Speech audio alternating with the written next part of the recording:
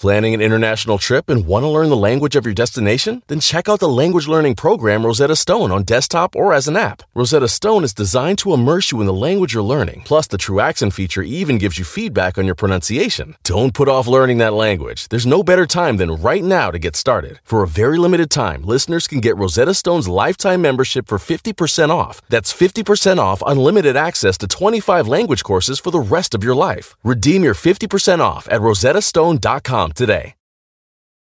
In order to support our show, we need the help of some great advertisers. And we want to make sure those advertisers are ones you'll actually want to hear about. But we need to learn a little more about you to make that possible. So go to podsurvey.com/artofman and take a quick anonymous survey that will help us get to know you better. That way, we can bring on advertisers you won't want to skip. Once you've completed the quick survey, you can enter for a chance to win a $100 Amazon gift card. Terms and conditions apply. Again, that's podsurvey.com/artofman, ARTOFMAN, podsurvey.com/artofman. Thanks for your help.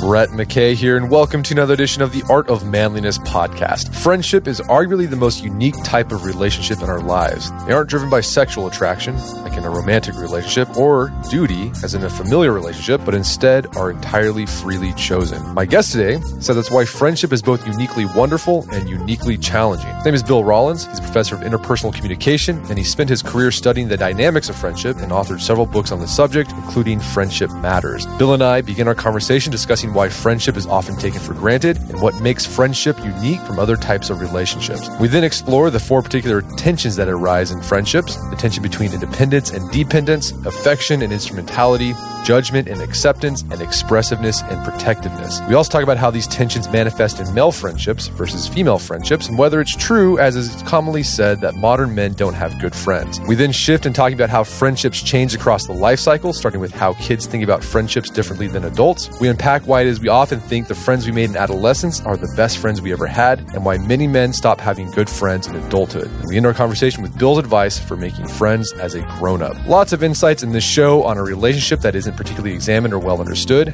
After it's over, check out our show notes at aom.is/friendship.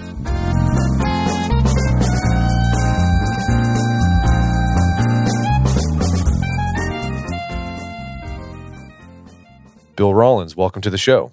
Thanks, Brett. So you're a professor of communications at Ohio University, and you've spent your career researching and writing about friendships and communication within friendships. And you've also written about the nature of friendships and the joys of friendship and the tensions that exist in friendship, and a book you wrote back in 1992 called Friendship Matters. And I thought it was interesting in the intro of that book, you noted that social scientists, psychologists had pretty much ignored researching friendships. Is that still the case today, almost 30 years later? You know, I'm going to have to say yes and no.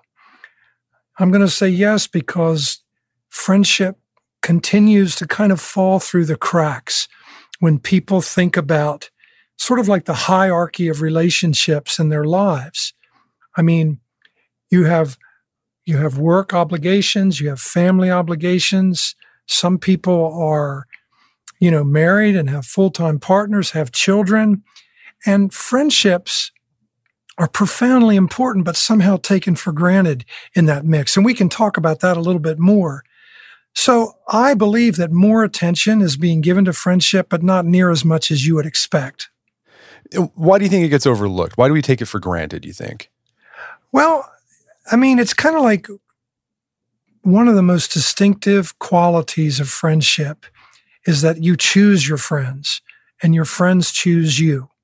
I mean, so friendships are voluntary. You can't make people be friends, and you can't prevent people from becoming friends if they choose to live in friendship with each other. So that's a beautiful thing. However, when you think about friendship, that contrasts with some of the other relationships that are a really important part of our lives. You look at family, that's a blood bond. You're never not someone's son, someone's father, someone's brother or sister. You are always related by blood. You can't wish that away.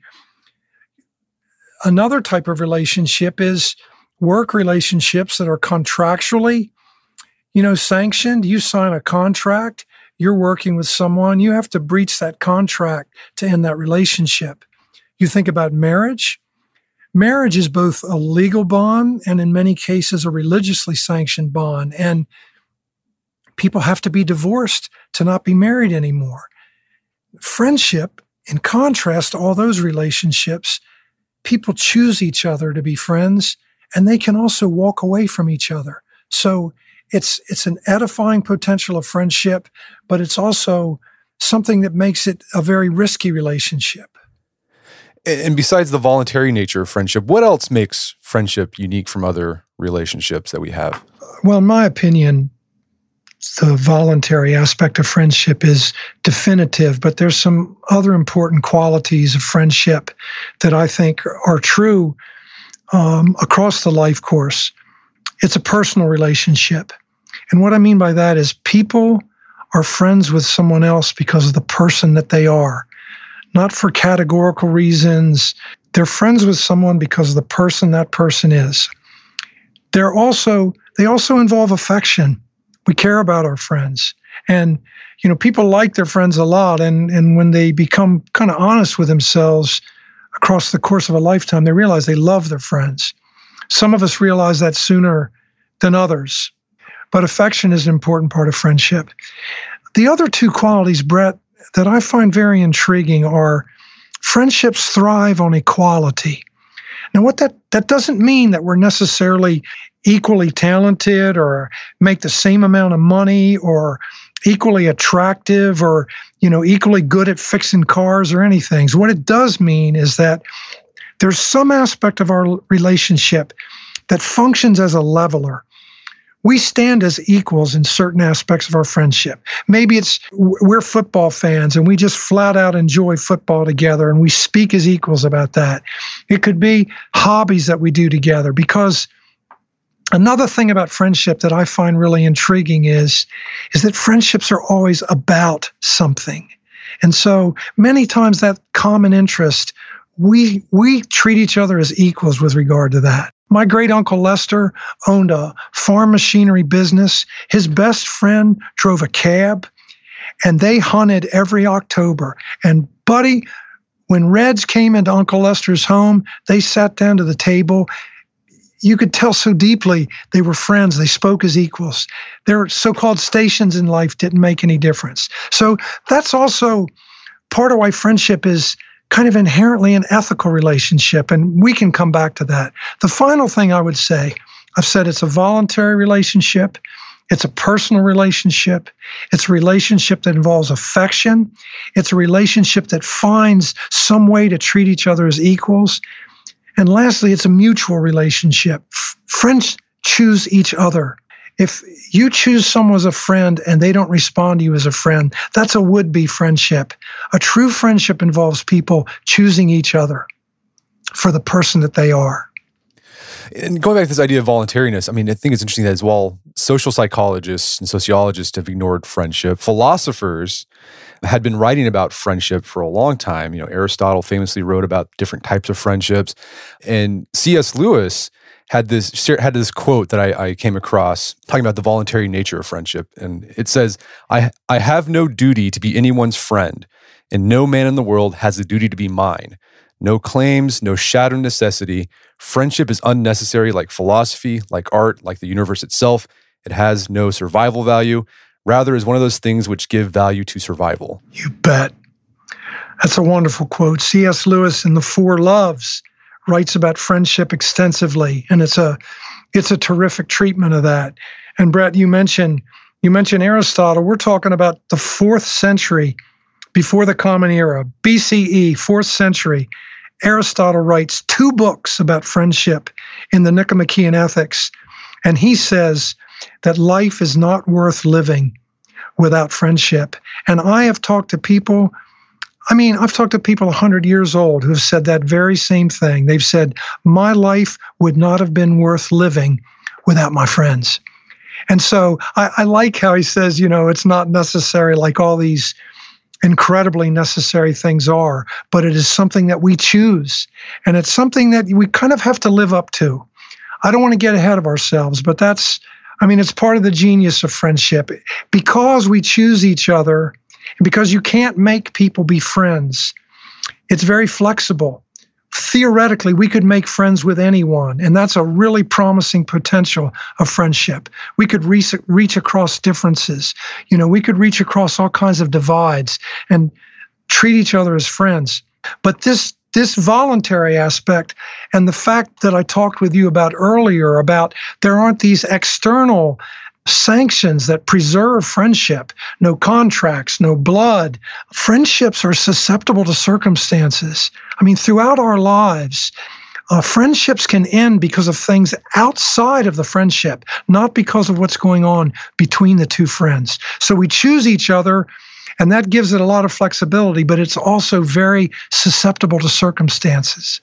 Well, that's what you talk about. That's the focus of your book, Friendship Matters, is that because of the nature of friendship, that it's voluntary, it's equal, there's a role for affection, and people mutually want to be friends with another.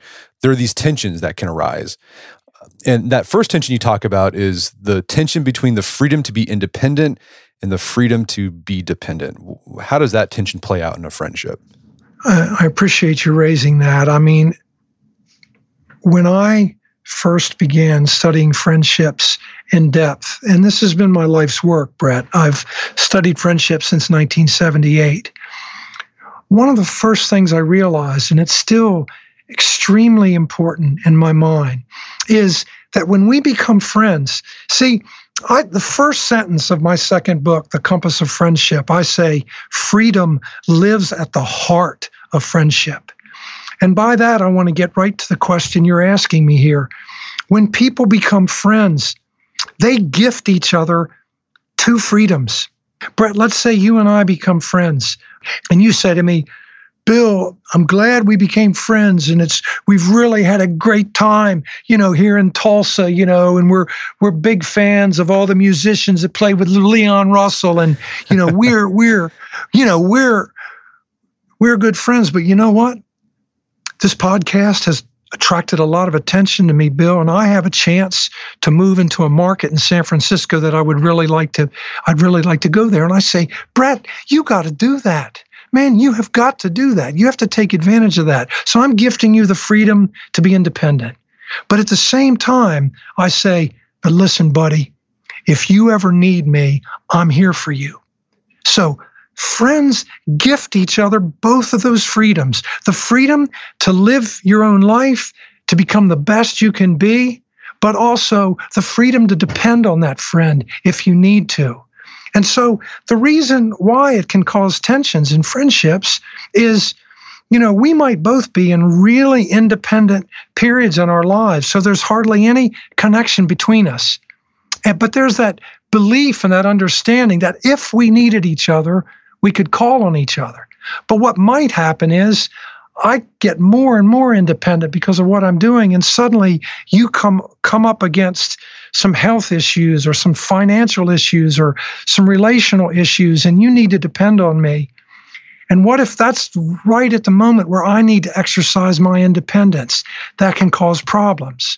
So these tensions, or we could both really, really be needing each other a lot, to the point that, we're not giving each other enough freedom. So these are some of the ways those tensions play out. Yeah, and I can see, I appreciate the allusion to the Tulsa music scene. That was fantastic. But yeah, how that tension can play out is that one friend, he puts a premium on independence while the other friend puts a premium on dependence, and there could be some conflict there and some miscommunication, and can cause frustration within the relationship. That's I appreciate how carefully you've read the book. I'm very honored by that, for sure. I mean, we're going to talk a bit about across the life course. People have different kind of styles. They form sort of habits of friendship, and by and large, when you look at gendered patterns of friendship, by and large, a lot of times males kind of expect and sort of celebrate independence in their friendship. So, I went with that example at the beginning. I may be playing out a kind of traditional image of male friendships as very independent. However, you can have friends where one person really wants to emphasize that kind of gift of the freedom to be independent in the friendship. And the other friend might really be a more dependent friend, really kind of value a lot more contact. That's got to be reconciled somehow.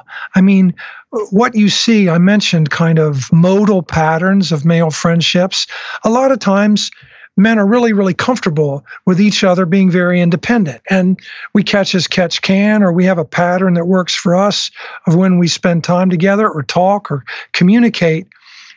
I contrast that with a lot of times what happens with women's friendships is they synthesize this independence and dependence, and they develop pretty interdependent friendships where their lives are very interwoven.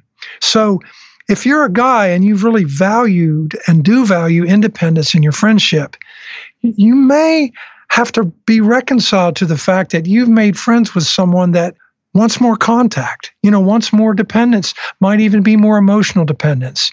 So, but again, one of the things that has kept me interested in friendship for 4 decades, Brett, is the fact that people remain friends to the extent that they fulfill each other's expectation of the relationship. And so if we're not living up to each other's expectations, we have to talk about it. We need to figure it out. Well, another tension that rises up because of the nature of friendship is the tension between affection and instrumentality. What do you mean by that? That's a very significant one, in my opinion. The tension between affection and instrumentality is, do you care about this friend as an end in itself? Or do you care about this friend as a means to an end? Now, there are different times in our life where we flat out need each other, and that's understood. But if someone feels like the primary reason that someone is a friend with them, to advance at work or, because across the life course, let's look at it like that. This is a real tough tension for adolescents. Adolescents are very insecure a lot of times in friendship. They've idealized friendships, and then they want to know that that person cares about them for who they are. If they feel like they're just being cared about because I've got my license, or because I've got the best platform for video games, or because my folks have a swimming pool or something like that, it doesn't make them feel good as friends. They can be very insecure in that kind of friendship. So, and that plays out across the life course. Now, again, when you look at gendered patterns of this, by and large, men are fairly comfortable with the notion of an instrumental basis for friendship. They help each other with this, help each other with that. I help you build your deck. You can help repair my car. And it's viewed as an expression of affection. Many times as you get more into the role crunch of adult life where people are managing a lot of demands, in arrangements where, for example, women are raising children, working, and involved with a variety of activities, it can create tensions between women because they really need to call on each other a lot at the same time that they understand that this person cares about them, and that's why they feel like they can call on them. Well, this distinction between this tension of affection and instrumentality, this goes back to Aristotle. He hit on this, that, sometimes there's friendships of utility. You're darn right. But then the ideal of friendship is that platonic, or sort of you're friends because you both make each other, more virtuous, and you just love each other because, just because they are who they are. You're exactly right. I mean, Aristotle, the friendship of utility, he wasn't very proud of. He said, such friendships end when the utility is over.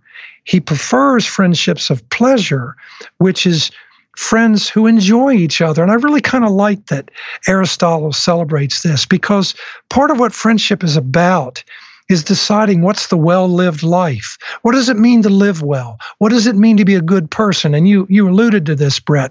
The friendship of pleasure is on the way there because we enjoy each other and we share pleasure in things. That's an important part of friendship, I would argue, across the life course. It still is. But where Aristotle, what he really celebrates is what you might call, he called it true friendship. Some people call it character friendship. And that's the kind of sort of the ideal of friendship that I have in mind when I'm talking with you about a lot of these characteristics. I'm gravitating towards a notion of true friendship like Aristotle would celebrate, where he calls it mutual well-wishing of each other for their own sake. We're caring about each other for our own sake, kind of what I call the personal. And I'm curious, I mean, you've been studying friendship for 40 years. Have you been looking at like how social media has affected this tension? Because my hunch is social media promotes sort of a more instrumental friendship, right? Like you use friends to, I don't know, gain status in the Instagram world or whatever. But I mean, it could be used for affection, but I see like it can be used primarily for instrumentality. I just met a couple hours ago with a capstone course on friendship with 24 seniors in college. And they're talking about the very thing you just mentioned there. I mean, one of the points they were making in one of our last sessions of the class is how significant it is to have friends that you can talk with, that you spend time in each other's presence, that, you know, they are listening face to face or voice to voice, but in real time, they are present to you and concerned and interested in your stories, in what you're going through. And they talked about almost as you've raised the question, how all the gadgets and all the platforms have thinned that out. And in some ways, kind of buttonholed friendship, put friendships in certain categories. And then across the whole array of platforms, I do think it becomes very instrumental for social status to literally present the appearance of enjoying life, present the appearance of all of these activities, while meanwhile, they're saying, you know, students have talked to me, they say even getting together for class reunions doesn't have the meaning it used to have because everybody knows all these things about each other. Everybody's already made these assessments about each other, but they haven't talked with each other. Another tension that pops up in friendships is the tension between judgment and acceptance. And I thought this was one of the more interesting ones. I've seen that in my own friendships. Tell us about that tension. This tension, I find it captivating, and I'm glad you do. I find it very, very significant. It goes like this. We expect our friends to accept us. You know, I mean, one of my favorite descriptions of a friend is someone who sees me in ways that I like to be seen. When we come in the presence of a friend of ours, you can kind of see in how they're responding to you. It makes you feel, it's just very affirming, okay? It's a very important part of friendship. We expect our friends to accept us. But what the tension arises because we have judged that person to be worthy of our friendship. We don't make friends with just anybody. We make friends with people who we respect, people we admire. You know, we like their sense of humor. We like their humanity. We like any number of things we might like about them. And we like their character.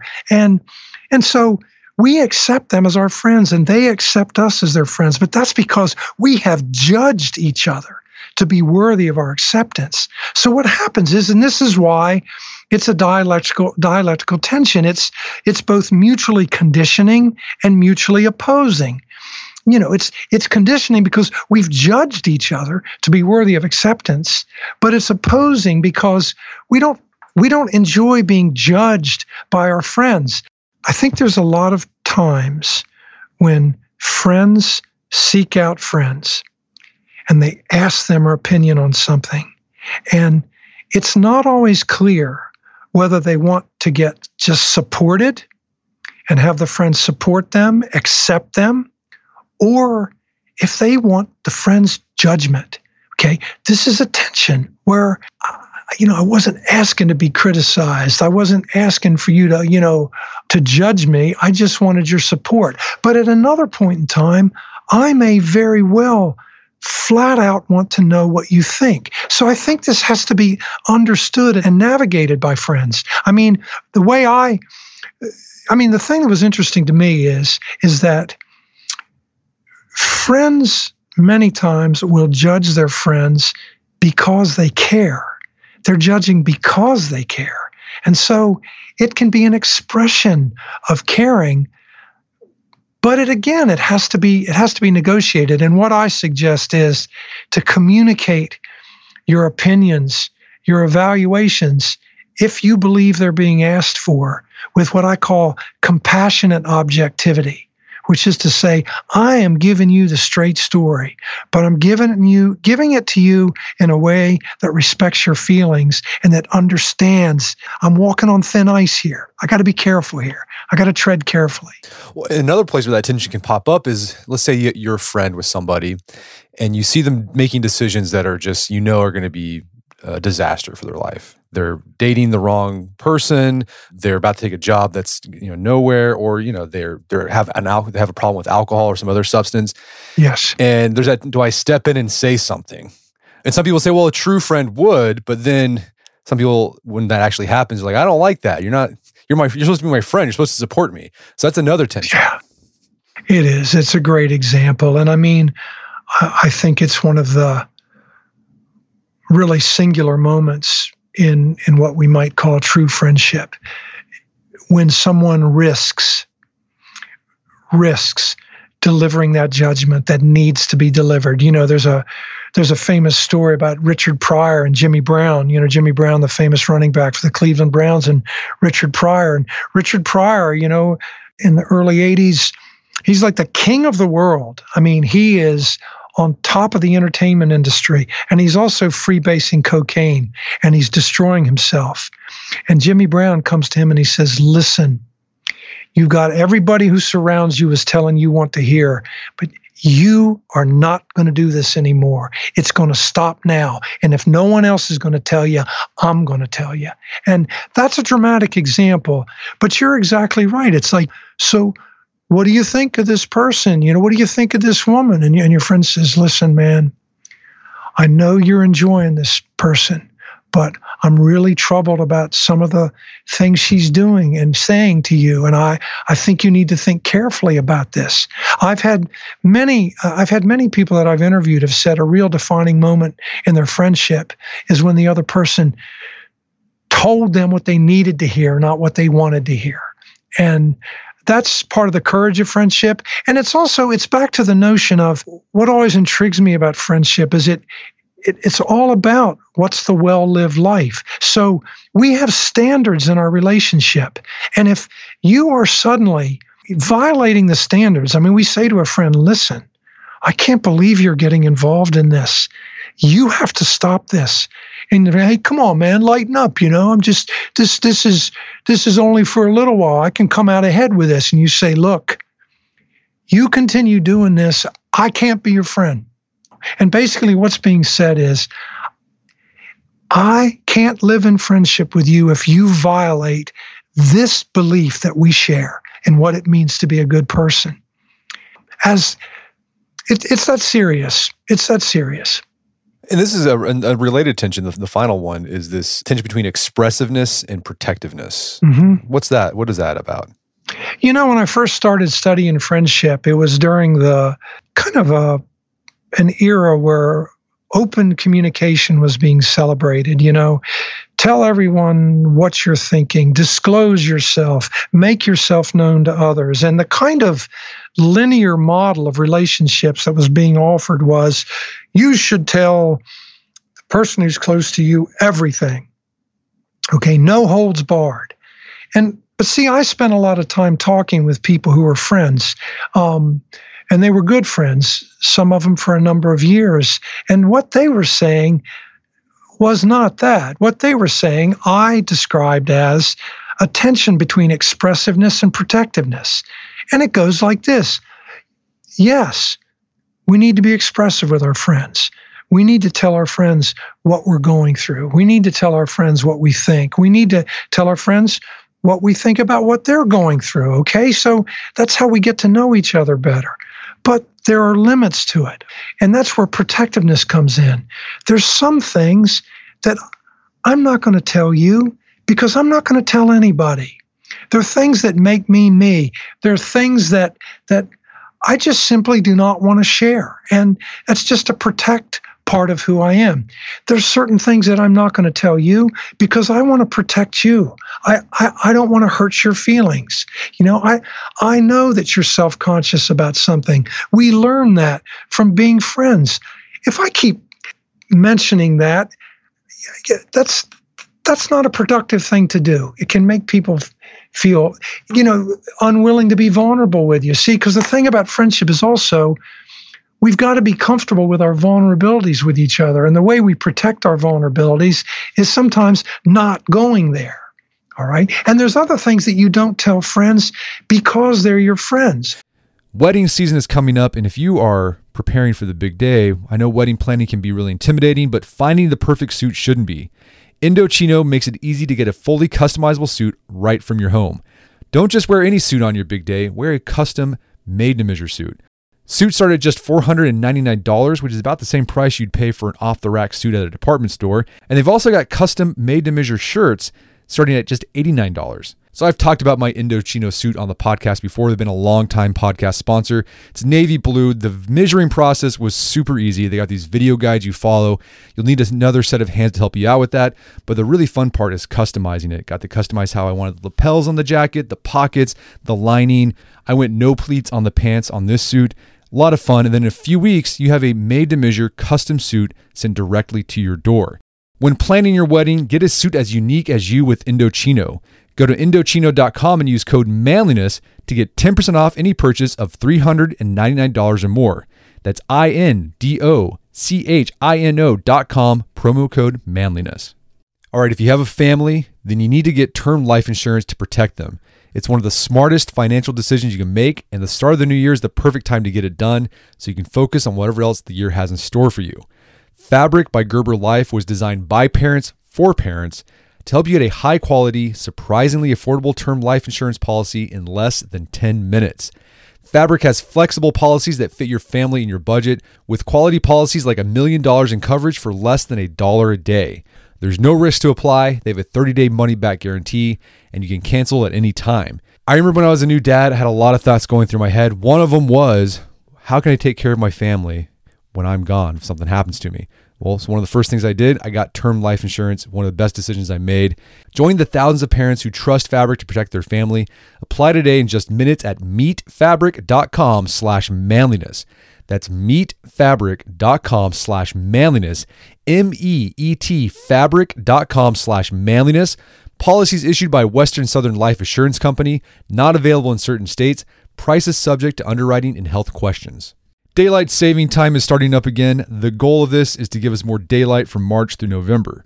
By setting our clocks forward, it may feel like there are more hours in the day, but if you're hiring, it doesn't necessarily help you find qualified candidates for your roles any sooner. There is only one way to do that: ZipRecruiter. And right now you can try it for free at ZipRecruiter.com/manliness.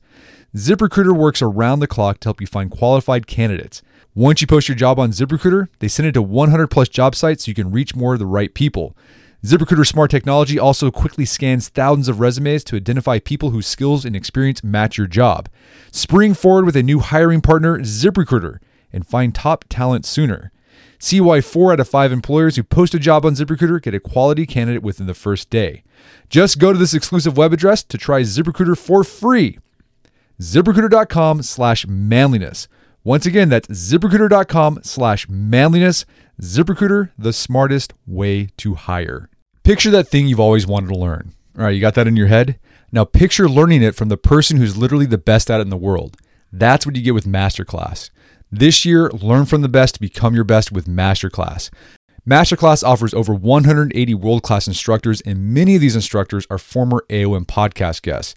You can learn negotiation from Chris Voss, leadership skills from Jocko Willink, how to master your habits with James Clear. Plus, every new membership comes with a 30-day money-back guarantee, so there's no risk. So recently I went through the masterclass on negotiation with Chris Voss. A lot of useful information in there. Talked about the value of no in negotiation, how to use your body language and speech patterns to get your best out of a negotiation. Very well done. I really enjoyed it and got a lot out of it. Right now, listeners of our podcast can get an additional 15% off an annual membership at masterclass.com/AOM. Get 15% off right now at masterclass.com/AOM. masterclass.com/AOM. Check out the masterclass on negotiation with Chris Voss.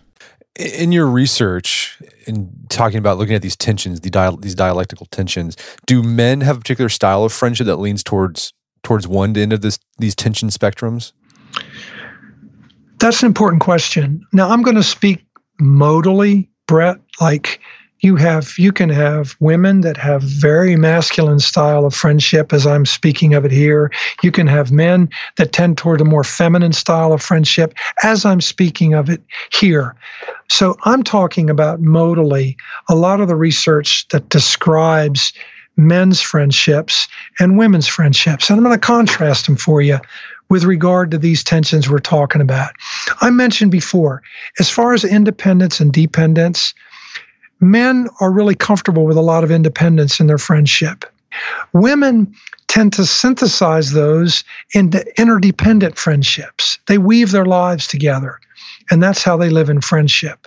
In terms of affection and instrumentality, men are getting better, and this is where, I think, our conversation has to acknowledge this right off the bat, that the closer friendships of men and the closer the friendship that a man has, the more these differences kind of go away. Okay, so in closer male friendships, there is this interdependence, and the other things I'm going to talk about, it's not as much of a contrast.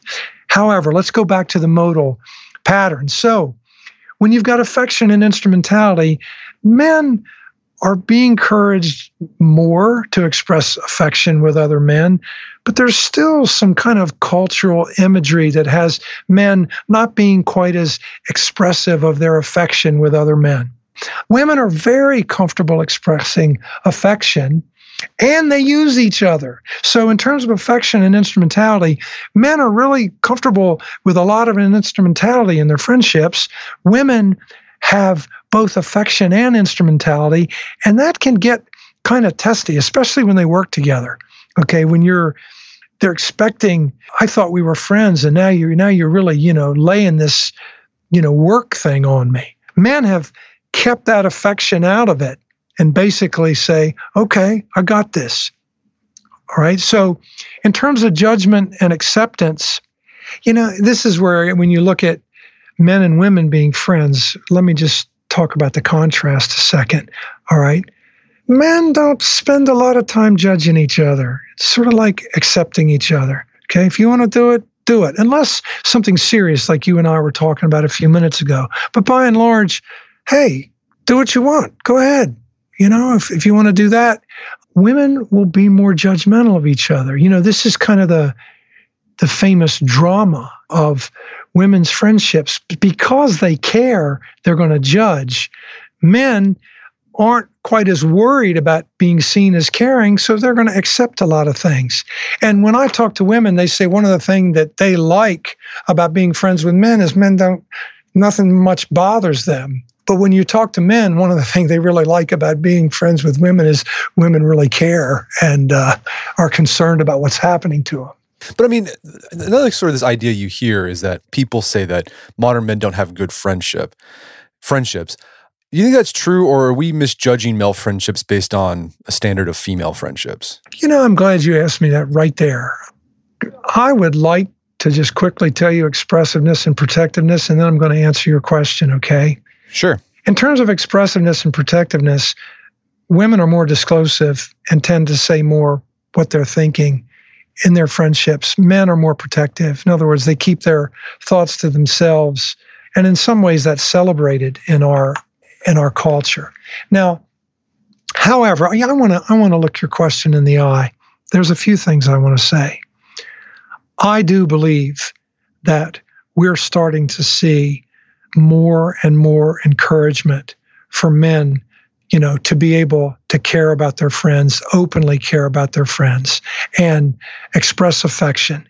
You see the "I love you, man," and men have this way of hugging each other and patting each other on the back, and that's okay. But even beyond that, I think especially when you get a little farther along in what I call living life for keeps, all of us come to realize how much we love our friends, and I think are more inclined to express that. So what I'm going to say is, first of all, I think that,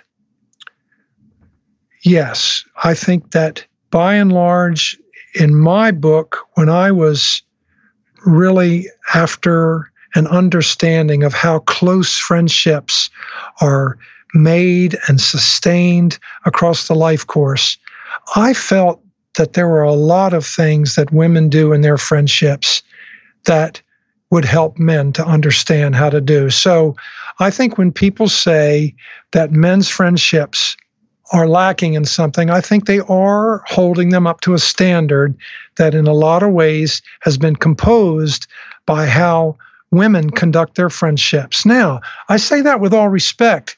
Having said that, I want to say that I think it's a little bit off the mark. First of all, because men are getting better and feeling called to respond and express affection for their friends in more forthcoming ways. But the other thing I want to say is this. You have to back off a second and realize when we talk about affection and instrumentality, and when we talk about character, and we talk about friendships being about something, that's a really important aspect, almost architecture of men's friendships. And it goes like this. You learn a lot about someone by their actions, by whether they show up when you need them, by whether they keep their mouth shut when they should, by whether they stick up for you in a certain situation, like at work where, they could have folded, but they don't. You learn about someone there, and you also learn about what you are to them. Even just doing things together. I mean, I'll give you an example. One of my best friends and I went hunting. I wasn't raised in a family with guns. My dad was a small town physician, wonderful doctor, but wasn't too excited about guns, okay? My friend Ed started to go duck hunting with him, go out on the marsh, see the sun come up, see the ducks come flying in. It was fantastic. And, the point wasn't so much to shoot the ducks, although I was very proud that I was able to once or twice, and we ate them. But that wasn't the whole point. The point was to spend time together and to have this experience. So I'm out on the marsh. We're walking out. And my gun goes off. You know what I'm saying? We're walking out on the marsh, and my gun goes off. Do you know what Ed said, Brett? What did he say? Nothing. The gun goes off, and I'm mortified. And we walk a couple more steps. He says, "Hey, Bill, let me see your gun." He goes, "Look, you need to put this safety like this." He gave it back to me. I'll never forget that, If the opposite thing had happened, I would say, "What are you doing? Yeah. What are you thinking of?" You know what I'm saying? If his gun had gone off, I probably would have jumped out of the whole swamp. I learned something about him, and I also learned something about how to treat somebody in a situation like that. So what I'm trying to say is this. In men's friendships, actions and activities say a lot. So there is a lot expressed there.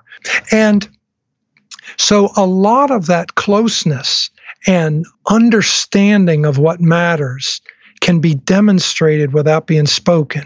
However, having said that, I'm a dialectical guy, Brett, and these things are interlaced. The thing about women is they, you say women talk a lot, but for women, talking is an activity. I mean, it's something that they really value as an activity. And they also talk when they're doing things, which men can, that's another thing. I mean, men can be talking while they're doing stuff, but not always.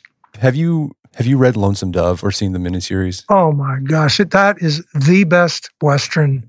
It is. Period. That's my opinion. It's the best Western ever. I agree. I've read the book like 5 times. Yes. I named my kid Gus after Gus McRae. Oh my gosh, how Augustus. But as you were talking about that, like how men maybe show affection differently from women, it reminded me of Gus and Woodrow's relationship in the book.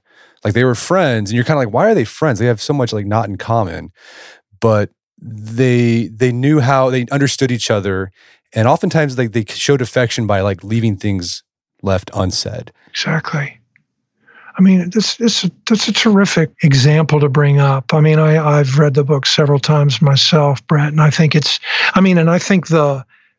I'm a communication professor, and I think the description of their interaction and their description of how they are in each other's presence and what they say to each other. I think you're right. I mean, and of course their friendship was about something. Their friendship was about, first of all, bringing peace to the West, however you want to say it. They were law officers, and they could really depend on each other in that way, we presume, because now they're friends, and what their friendship is about is raising cattle.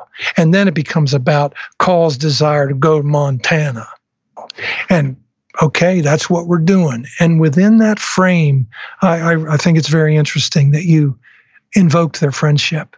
It's a very classic, and now we have to realize that's a classic kind of traditional male friendship, I think I would say. Yeah, no, I'd agree. That book's all about relationships. It is. It really is. So I recommend, I tell people, if you're looking for guys, if you're like looking for a fiction book to read, like start off with Lonesome Dove. It's long. It's like 800 pages, but it's the best novel. It's awesome. It is the best. I mean, in terms of a portrayal of men's friendship, that is a very, very good one. Very good one. So we've been talking about these different tensions on a general level, but you mentioned earlier that these tensions and the nature of friendship changes as we age and as we enter new circumstances in our life. So, for example, you start off like talking about friendships in childhood, and I thought it was interesting. I think oftentimes parents project their idea of friendship on their kids. And so when they look at their school-age kids, like, does my kid have friends? I think parents typically think, like, do they have friends like I think of friends? But kids don't think of friends the way adults think of friends. Friendship across childhood is very intriguing to observe, because starting and learning to develop friendships with others is a very, very important part of childhood, because friends are the first people that like you, but they don't have to like you. See, they're not your relatives, they're not your family members. They don't have to like you. So you have to start figuring out, what makes a person the kind of person that people would want to be friends with. And that's where, you see almost immediately how friendship has to do with sharing, getting along, maybe not hurting other people's feelings, cooperating, finding something that other people like to do and doing it with them. And it starts off as simply as that. But then across childhood, then you start to have people develop a more mature understanding of friendship, which means, wow, friendship isn't just because we're on the same team with each other, or because, we play kick the can at night. Friendship goes beyond that. It has something to do with each other and who we are to each other.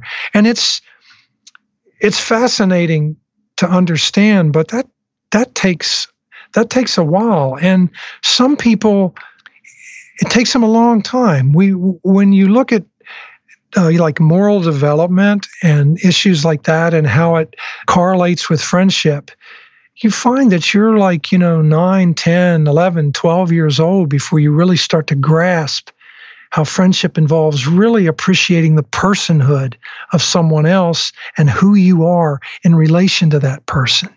Okay, so childhood is kind of, friendships are part of moral development, and developing a moral capacity also enables them to be in friendships. Hope that wasn't too abstract. No, Brett. It makes sense. So I guess the idea is like early on in childhood, friendships are just based like, do I play with this guy? He's my friend. Yes. But then around 9, kids start developing this idea that you can have a friendship based on personality, your shared values, shared interests. Yes. And it can go, like, friendship can extend beyond like being together, right? Like you can still be friends with someone even if you don't do specific things with them. Like, you can still be friends. Absolutely. It's nicely put. So let's moving into adolescence. That's, when you start really starting to see these tensions that we've talked about earlier. sure. happen. But I'm curious about adolescence friendship, because for me, I feel like the friends I made as a teenager, like even though we haven't seen each other in 2 decades, I still have a strong connection with them. I can pick up where we left off. Mm-hmm. I feel comfortable with them. I still value those friendships. Why is it those friendships we make as teenager are often the friends we still think of as our best or good friends? There's a couple reasons for it, and they're somewhat ironic. I mean, first of all, most people are very, very self-conscious during adolescence. Adolescents start to understand that who they are is also being observed by others. Okay, so they're observing other people and trying to understand other people, and then they realize other people observing them, and they get very self-conscious. What happens during adolescence, though, I think, to your point, to your question, Brett, is that adolescents really idealize friendship. I mean, it's really this place where you can kind of figure out who you are. You can figure out your identity. I mean, some people have argued that one of the primary tasks of adolescence is learning friendship. Because learning friendship is, you're taking yourself seriously, you're taking someone else seriously, and you realize that there's a lot of things, there's all kinds of evaluation going on in adolescence. There's cliques, there's the sports, there's school, there's, dating starting. There's all of these ways that you can be evaluated, and friendship is kind of a safe space in all that. It's someone that you can trust to really think with about what you're going through. Now, but friendship is really idealized, and adolescents are notorious for sometimes breaching that trust. And back to social media, that's happening now with a vengeance. I mean, adolescents are so concerned about privacy, about what they're going through, and to have that broadcast to everybody is something that they really deeply, deeply resent and feel betrayed by. So back to your question. So you do things with friends in adolescence while you're going through this period of learning about who you are. And the ones that really helped you become who you are and went through some of those challenges and didn't compromise you or betray you, okay? Or there's some strong feelings for them. No, that makes sense. I think so. Like in adolescence, yourself as an adult is forming, and oftentimes we think of the formation of the self as an individual project, but it really is. It's a social project. You have all these different influences, parents, teachers, but as an adolescent, kids start looking at their peers for information, and so their friends during that time, like they had one of the biggest influences on them as a burgeoning adult. It's absolutely the case. It's absolutely the case. I mean, it's kind of a twin-born understanding. You're coming to understand your identity, and you're also coming to understand what it means to be close to someone. So intimacy and identity are very tightly coupled in adolescence. And many times it's the friends who've been a key partner for that. So after adolescence, so after high school, you go to college, and that same sort of dynamic, I feel, is still college is often, like the first few years are often an extension of high school. You're with people who are your age peer, and you have a lot in common there. Like, at what point do friendships in adulthood start changing, where they shift away from that more adolescent type of friendship to a more adult type friendship? And I guess what we need to do first is like, what is an adult friendship, and how does it differ from an adolescent friendship? Truth to tell, Brett, I mean, I believe that the friendships that we make in adolescence are very, very important. I think the ones that we preserve across the decades have very likely been sifted through the challenges of young adulthood. You have to ask yourself if the friends you're thinking about having made them during adolescence, I would argue that they really got refined during young adulthood. See, I think adolescence is very important, but here's the difference, and you're asking for a difference here. During adolescence, a lot of times, if you want to be friends with someone, and they like something, but you don't, adolescents will decide that they like that thing so they can be friends with someone. You know what I mean? It's a tractable self. It's like, I'll maybe play down what I thought was cool if you think this is cool, if I can be your friend. Sometimes it's more mutually decided, but I'm arguing that adolescents are more likely to change who they are, to become friends with someone. When you get to young adulthood, you can run into someone and it's like, say a rock band. It's like you find out they like Journey. You're like, Journey? Are you kidding me? That's crap, and oh man, Journey's the stuff, and you're like, well, I don't think so. And there might be something else, but if you're all about music, maybe you gravitate towards someone else that has that shares your opinions about that. When you're an adolescent, you might say, yeah, Journey's okay. Okay. What I'm trying to say is this. So when we get to young adulthood, people have a clear understanding of who they are. A lot of that has been accomplished with friends. That's why those friends that we made in adolescence might accompany us. Okay, but a lot of times into college and into young adulthood. But the transition to college, Brett, is one of the loneliest times in the entire life course. People report more loneliness then than any other time in the life course. And a lot of the reason is because all of a sudden, I thought I knew who I was, and I had all these friends that celebrated that, and I'm in a different situation with a lot of really interesting people who don't see things the same way I do. And I got to decide which of them do I really want to be friends with. I'm not going to change just to be friends with people. And some of our friends from adolescence don't want to let go of who we were then, and they don't want to let go of who they were then. And then there's some people who, when they come into young adulthood, many people are really trying to figure out now, what does adulthood hold for me? So across young adulthood, you're really refining and figuring out what you might want to do for a living, what your sexual identity is and what romance means to you. You might be figuring out hobbies and all these things, and you're figuring them out in a really unencumbered way, because now you're away from home. And these are people who are privileged enough to go to college.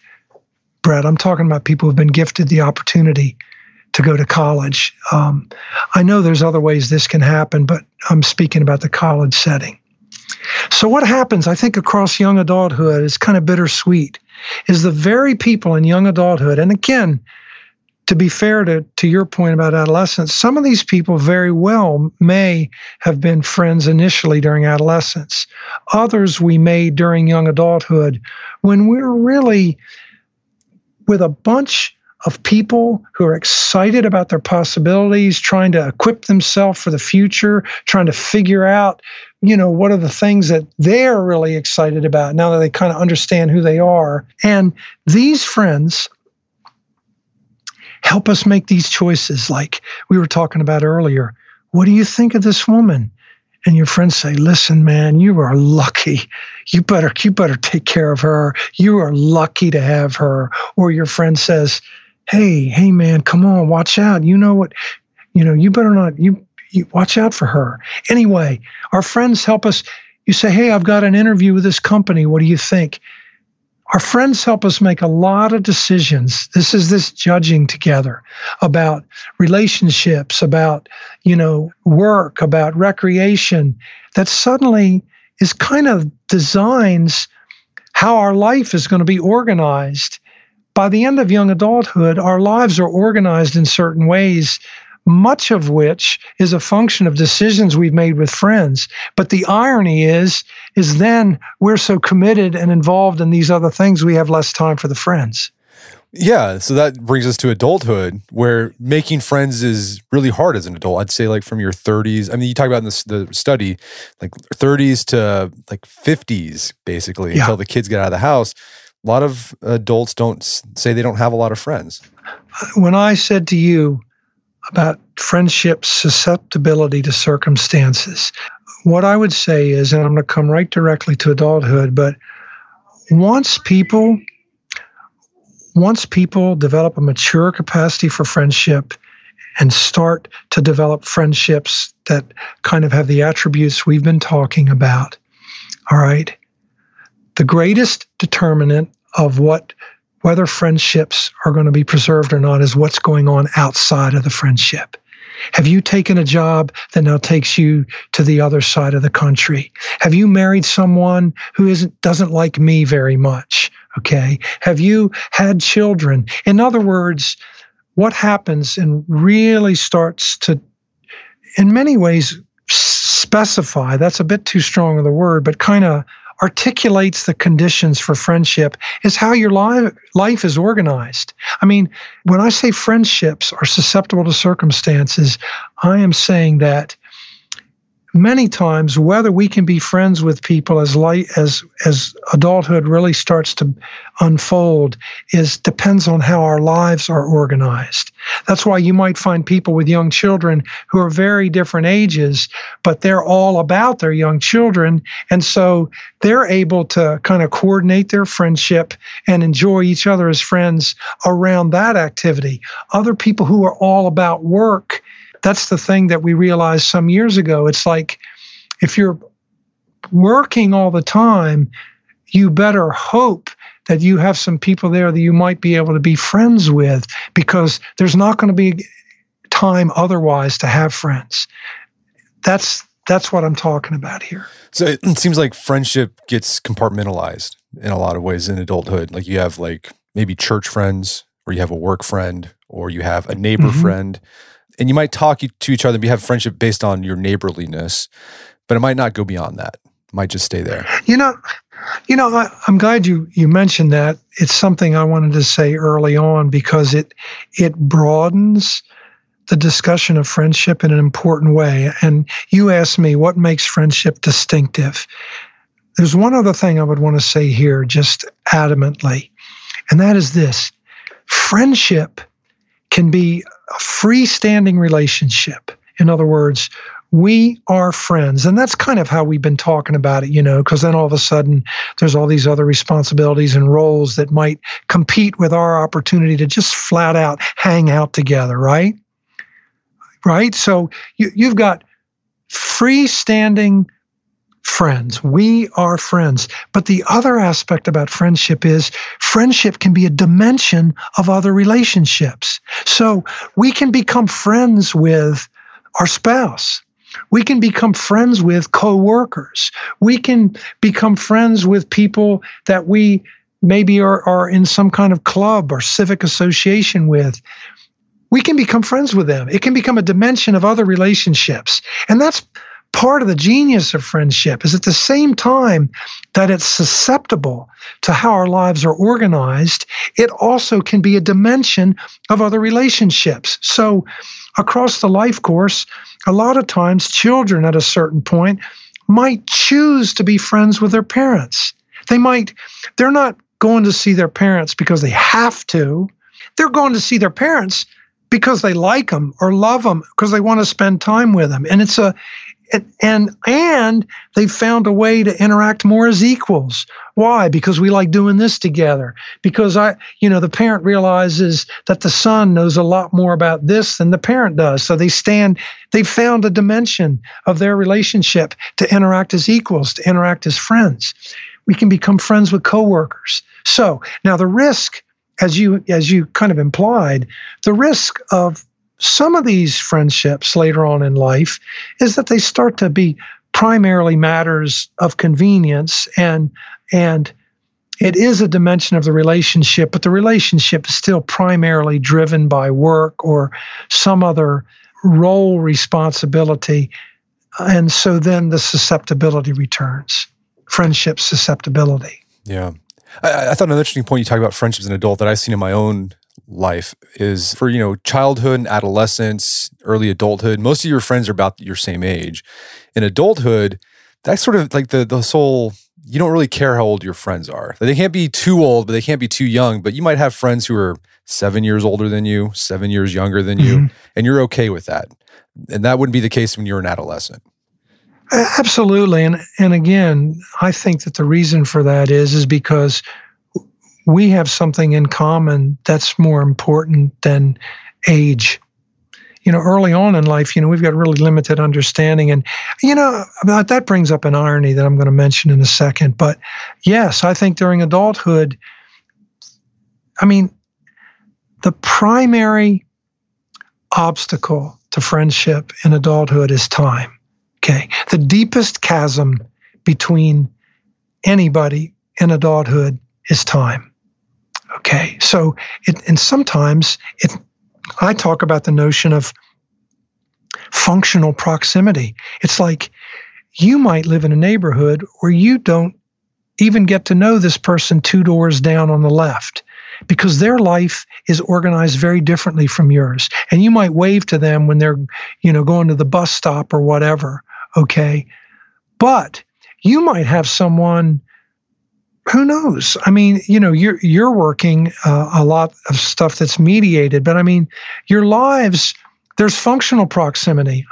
This person lives 2 towns away, but we show up at this studio and we work together. So our lives are more interwoven than someone who lives 500 feet from me. The issue I'm trying to mention is in terms of for there to like the age difference, I think what matters is how are our lives organized and how does the organization of our lives allow us to share things we care about? So let's talk about how friendship changes and how these tensions of friendship can amplify at work when you try to make friends at work. And for most people, you said most people don't have time to make friends outside of work, so they look to work to find friends. But friendship and work is fraught with a lot of problems because, we go back to this idea that friendship is voluntary, it's equal, it's effective instead of instrumental. Like work sort of is against all of that, right? There are hierarchies in work. Work is about instrumentality. So how do people manage to make friends at work, and what tensions they have to navigate with friendships at work? Quite so. One thing I would say is that the culture of the workplace is a very significant issue. Okay, there are certain types of work that are just absolutely permeated with competition. The thing is set up to put people in very, very stark competition with each other. We might have, sales territories that even overlap, and what we accomplish, is presented to us, unfortunately, as a zero-sum game. So that's inimical to friendship. It's difficult to accomplish very much friendship in a work culture that, there are work cultures that are just emphasize competition so much, it's very hard to be friends. So, but within that, as you were pointing out, let's just say a more garden variety work setting where, of course, there's a certain amount of competition, but there's also a lot of cooperation. You've already mentioned some of them. There's hierarchies at work, and so it's difficult to kind of suss out the appropriateness of being friends with people in different levels in the organization. Now, it can happen, but if you're a boss, you have to watch out for perceptions of favoritism. If you're someone's subordinate, you don't want to be perceived as just trying to, kiss up to the boss, so to speak. What I recommend in pursuing friendships in a work setting is, first of all, is to try to preserve some clear definitions of the relationship. For example, I've been friends with people at work and very good friends. What we've been able to do is, if there's an important issue, we literally say, let's talk about this as friends, or let's talk about this flat out as coworkers. Or we'll say, let's do it both ways, and then decide what we want to do. I literally had an opportunity to assume a really important office in my discipline, and I went to my director of the school I was in, and he was a good friend of mine, and I said, should I run for this office? And he said, do you want me to answer as your friend or as your boss? And I said, both. And he said, As your boss, I'd say, of course, go for it. It gives us all kinds of visibility. It's the most important office in the discipline, and I think you could get elected. I said, wow. I said, what about as my friend? He said, I wouldn't touch it with a 10-foot pole. He said, your time won't be your own. You know, you'll have to go to every conference in the field, and I don't recommend you do it. So, I mean, that's an example of how I think you have to clearly define what's the nature of the conversation we're having. The other thing is if you're friends with people you work with, it's nice. I think one of the really signal events of what I call moves to friendship or people trying to become friends is to spend time together in situations where they are not required to be together. Because what that does is it really keys up the fact that we are choosing to spend time together. We're not doing this because we have to. So I think that's both of those are important strategies at work, in my opinion, to be clear about what relationship is foregrounded right now in terms of this issue, and also to find time to be friends when we don't have to be in each other's presence. We choose to be. In terms of men who are married, you know, when you look across adulthood, I've interviewed men and women, and you'll ask a man, who's your best friend? If he's married, he'll typically say his wife. You ask a woman who's her best friend, she'll say, well, I really care about Michael and he's a good guy, but Sheila is my best friend. And then you say, why? Well, because she listens to me. And you ask a guy, why is your wife your best friend?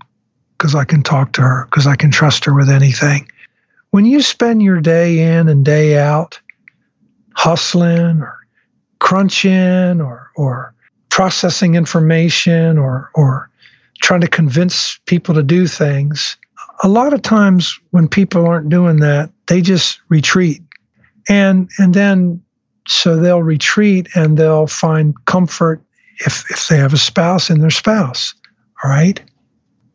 I think it's important for people for men to get involved in a variety of activities.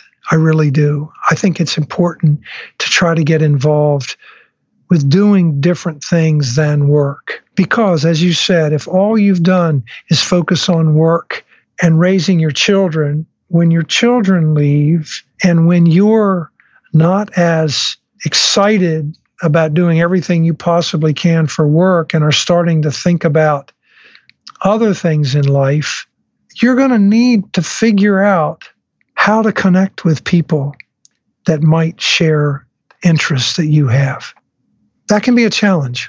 So if a man reaches a point in his life when his kids leave, or even long before that, when he just realizes that there's a lack in his life from not having friends, what can he do to overcome that challenge and make friends? You can form habits of how you go about living in friendship, okay?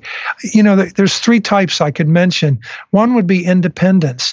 And these are people that make friends wherever they go. I mean, and you could say, perhaps these aren't the deepest friendships, but you can't decide that. I mean, what happens between people, you can't decide. And I've already said that if we deeply, deeply enjoy this activity and we do it together for 25 years, we're probably going to have learned a lot about each other, be a lot closer than people are giving us credit for. And maybe we're even giving ourselves credit for. All right? So, but independence, make friends wherever they go. If they move, they make new friends. I mean, I talked to one guy, he said, look, I've made friends wherever I go all my life. And when I go into the nursing home, I'll make friends there. So there's people that will put in the effort, get out there and socialize. All right? Then there's friends that people that you might call discerning, where, they made that one friend, maybe during adolescence, maybe during college, or two of them. And man, oh man, that is what friendship is to them. And across the life course, that person, and it could be one's spouse, or it could be someone else besides one's spouse. But that's how they've lived in friendship. And, that can have a real core strength to it. And really, that person can really kind of curate your life story and even co-author your life story with you but you lose that friend. That's a really significant blow. It really creates a really big hole in someone's life. And then there's folks that you might call acquisitive, that both try to preserve and remain tight and connected with people that they've really cared about throughout their lives, and to continue to make new friends. So it sounds like it's great to maintain your tight-knit friendships in the past throughout your life, but to also remain open to making new friendships. And that might mean opening up and broadening what you might consider a friend and being okay with just having a gym buddy or whatever, because that person could become one of your close friends eventually. Exactly. I mean, if I was to make some recommendations, I would say a few things. Try some activities, okay? Think about what you like doing and see if there's folks around who are doing that. And I know I'm speaking generally there, but, if you like playing music, find out who around town is playing music. If you like fantasy football, instead of, doing it, online, nose around and find some folks that might be interested in doing that. In other words, take some risks and try to find some activities that you like to do that other people might like to do. Second thing I'd say is this, and you just hinted at this, but I'm really adamant about it. Small talk is fine, because small talk can lead to other talk. It can lead to big talk.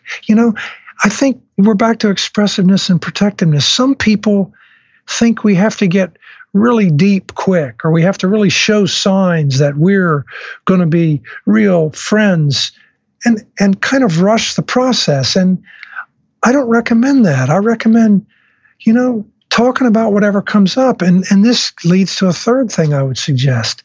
Listen. I mean, people enjoy talking about themselves. And so if you're someone who listens, they may enjoy talking with you, okay? And after you've listened to them a bit, they very well may listen to you. So small talk about, whatever it is. Don't go political too soon. That can be in these highly divisive times, that's not a good choice. And don't go too personal too quick. Just talk about what's in front of us.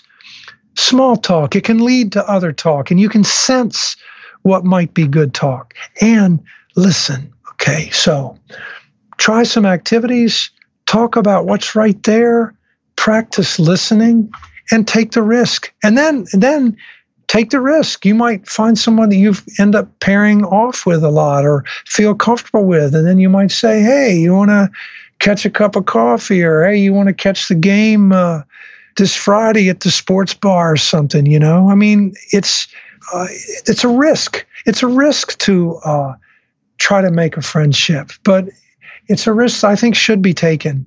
And I think also from our conversation, from your insights in the book, that can help people with friendship is understanding, because of the nature of friendship, because it's voluntary, because it's equal, there's going to be tensions there that you'll have to navigate. And that's okay. Like it's just part of the game of friendship, and successful friendship requires you navigating those tensions.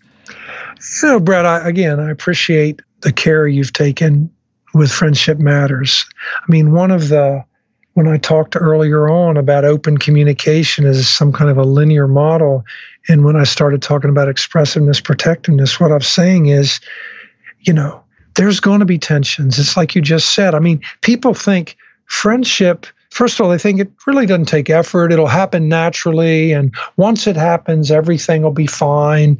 And if you assume that friendship doesn't require effort, I think that's a very naive outlook. And what I want to try to say, which is what you just said, and it's what I've kind of tried to articulate for a long time as a scholar of friendship, is that there are inherent tensions involved in friendship. They're inherent. When I talk about independence and dependence, judgment and acceptance, affection and instrumentality, expressiveness and protectiveness, these are inherent tensions.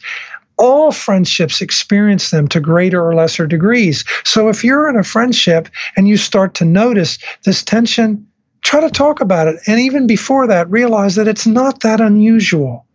Friends go through tough patches, and friendships are highly susceptible to circumstances. So it's good to be aware of that. And it's good to feel like, you're not unusual because you're feeling these tensions in your friendship. Most people, if not a lot of people, feel them. Well, Bill, this has been a great conversation. Thanks so much for your time. It's been an absolute pleasure. Well, I'm happy to talk with you, Brett. I've appreciated your questions. My guest today was Bill Rawlins. He's the author of the book Friendship Matters, as well as other books on friendship. They're all available on Amazon.com. You can also check out our show notes at aom.is/friendship, where you can find links to resources where you can delve deeper into this topic.